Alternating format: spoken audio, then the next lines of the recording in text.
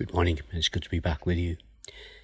As we've been looking at Psalm 23, we can see that it is a song of celebration as David looks back at how the Lord has been his shepherd, how the Lord is his shepherd, and how the Lord will continue to be his shepherd. So as David continues his journey through life on into eternity, we see these things unfold. Notice how up to verse 3, David has been speaking about how the Lord is his shepherd. And from verse 4, he is speaking to the Lord, his shepherd.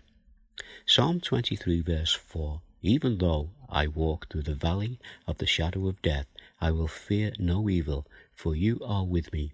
Your rod and your staff, they comfort me. Notice he says now, you are with me. And then he says, your rod and your staff. And so, as we come to verse 5 this morning, we read this: you prepare a table before me in the presence of my enemies. You anointed my head with oil. My cup overflows. Do you see that? He's saying, you, that is the Lord, prepare. You, the Lord, are the one who has anointed my head. Now, this is David telling us that he knows that the Lord is in control. It's all of the Lord. And David, like us, has had good and bad times in his life, both internal and external.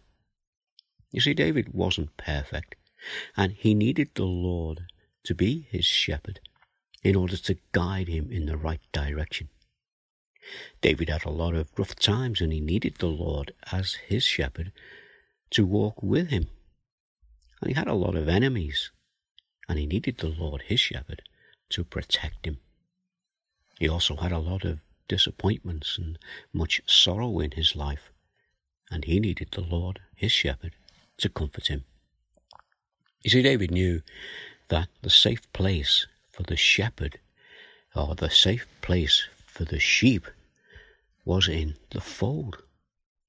David would have many times, as a shepherd, taken his sheep into the fold, and as they passed through the gateway into the protection of the fold, he would examine them. And any who had wounds or who needed to be tended to, he would do that. And then once inside the fold, they could be fed and they could be watered. He's the shepherd. And as a shepherd, he would probably lie down across the doorway to keep the sheep safe from predators who were outside the fold. Predators who were quite close. They were lurking just outside. And David is talking this way because as a shepherd, the sheep would have been his sheep. And as a shepherd, he would have provided for them. And as a shepherd, he would have been there to protect them. So with this thought in mind this morning, listen to the words of Jesus, the one who is the Good Shepherd. We find these in John chapter 10, verse 7 through to 9. Therefore, Jesus said again, verily truly I tell you, I am the gate for the sheep. All who have come before me are thieves and robbers, but the sheep have not listened to them. I am the gate. Whoever enters through me will be saved. They will come in and go out and find pasture. The thief comes only to steal and kill and destroy. I have come that they may have life and have it to the full.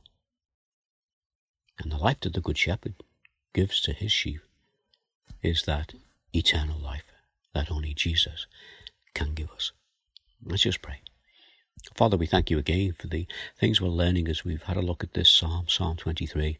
We thank you that in this, David is seeing the Lord, and you are the Lord, the one who is the Good Shepherd. And so we come together this morning in your name, and we thank you that you are here with us.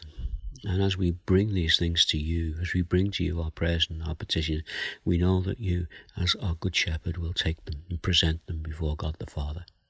And we thank you for this privilege that we have and that we enjoy. And we ask these things in the name of Jesus. Amen. Well, we're going to learn a little bit more tomorrow from what David has to say to us as he speaks to us through this psalm. So in the meantime, you take care and God bless.